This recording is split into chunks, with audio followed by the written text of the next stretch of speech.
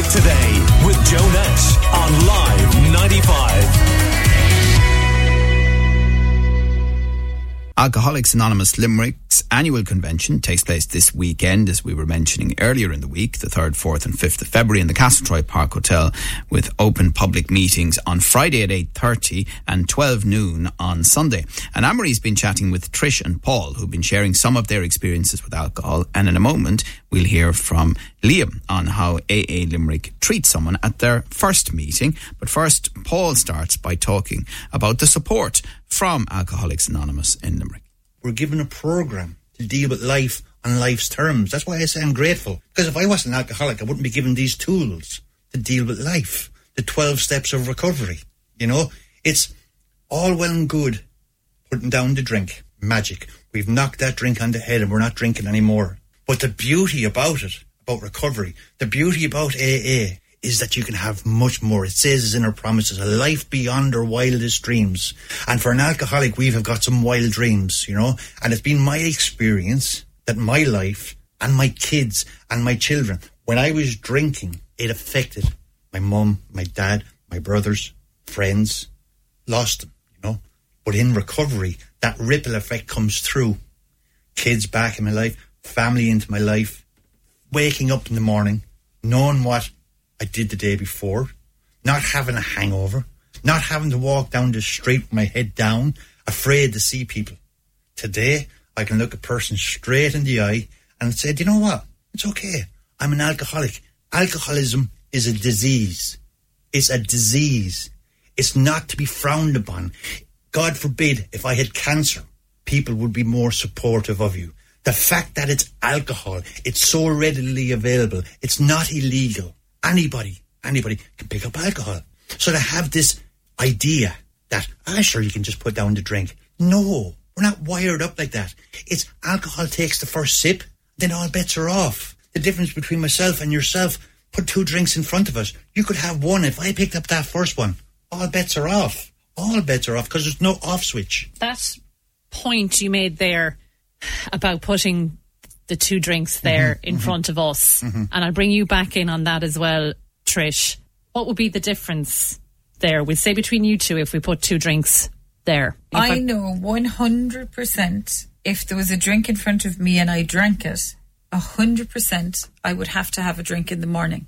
I could only imagine the anxiety and the depression that would come with it, that after all my effort and my making amends and having my kids in such a happy place and destroying everyone's life, that burden that I would have started, you know, a ripple effect again. I don't think that I would be able to take what would come with it. You've done this before, haven't you? You've done it, yeah. So, like, all I do is, if I ever entertained the idea, I press fast forward on that record and I think, how would I be in the morning? And straight away, it'll be like, no, I would have to be tied down. For me, it was put in a very simple way.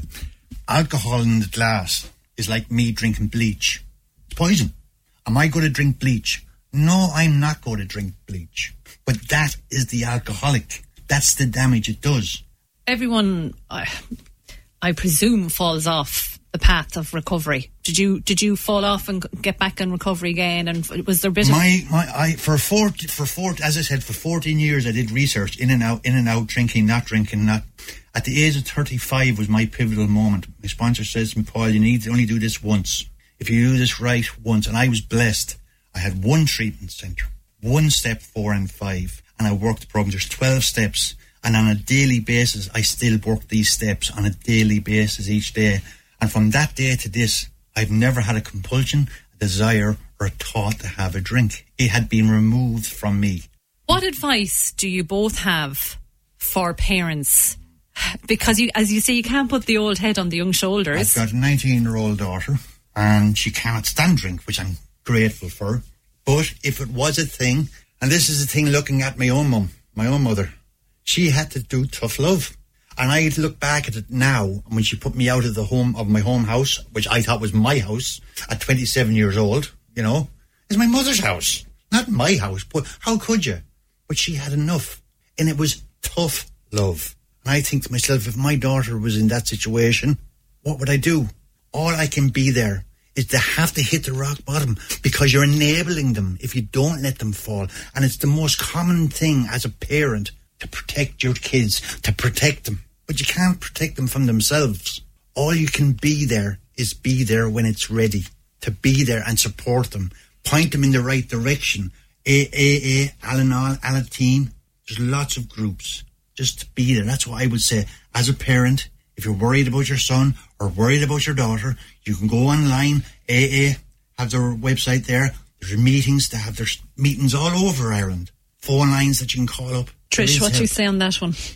Yeah, it's something like that that's I was a very hard thing to do, isn't it? If you're, I have twins and they're going to be 24 next month, and it was a huge thing that hit me when I got sober.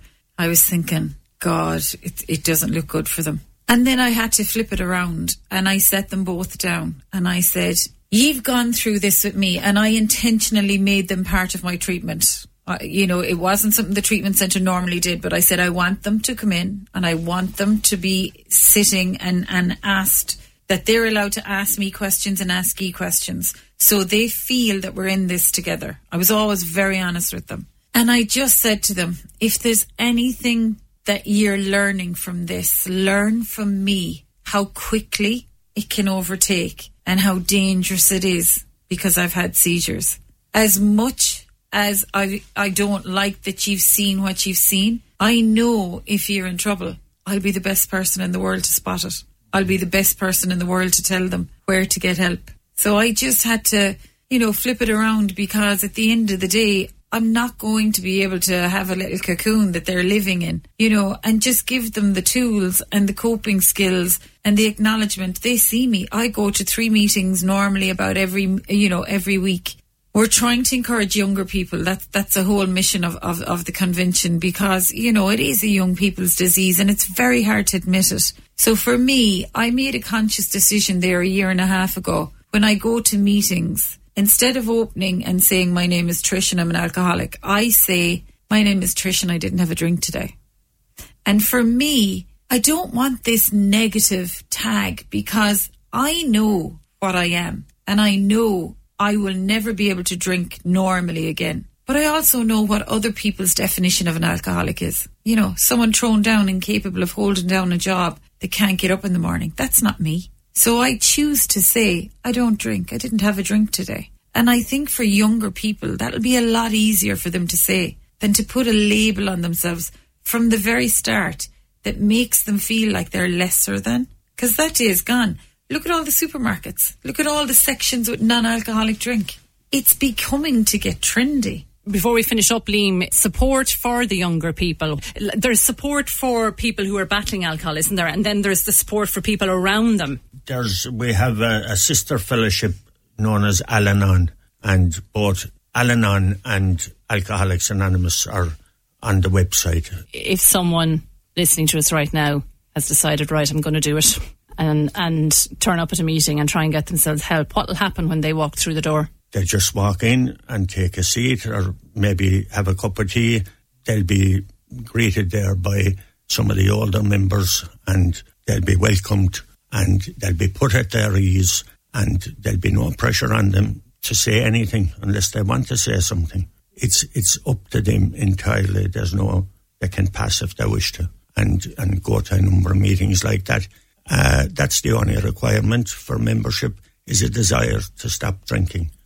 Right, doing very valuable work, Alcoholics Anonymous, and you heard from Liam, Paul and Trish there, all chatting to Anne-Marie. The Alcoholics Anonymous Limerick Annual Convention takes place this weekend at the Castletroy Park Hotel, and there's an open public meeting on Friday at 8:30 in the evening, and again at 12 noon on Sunday.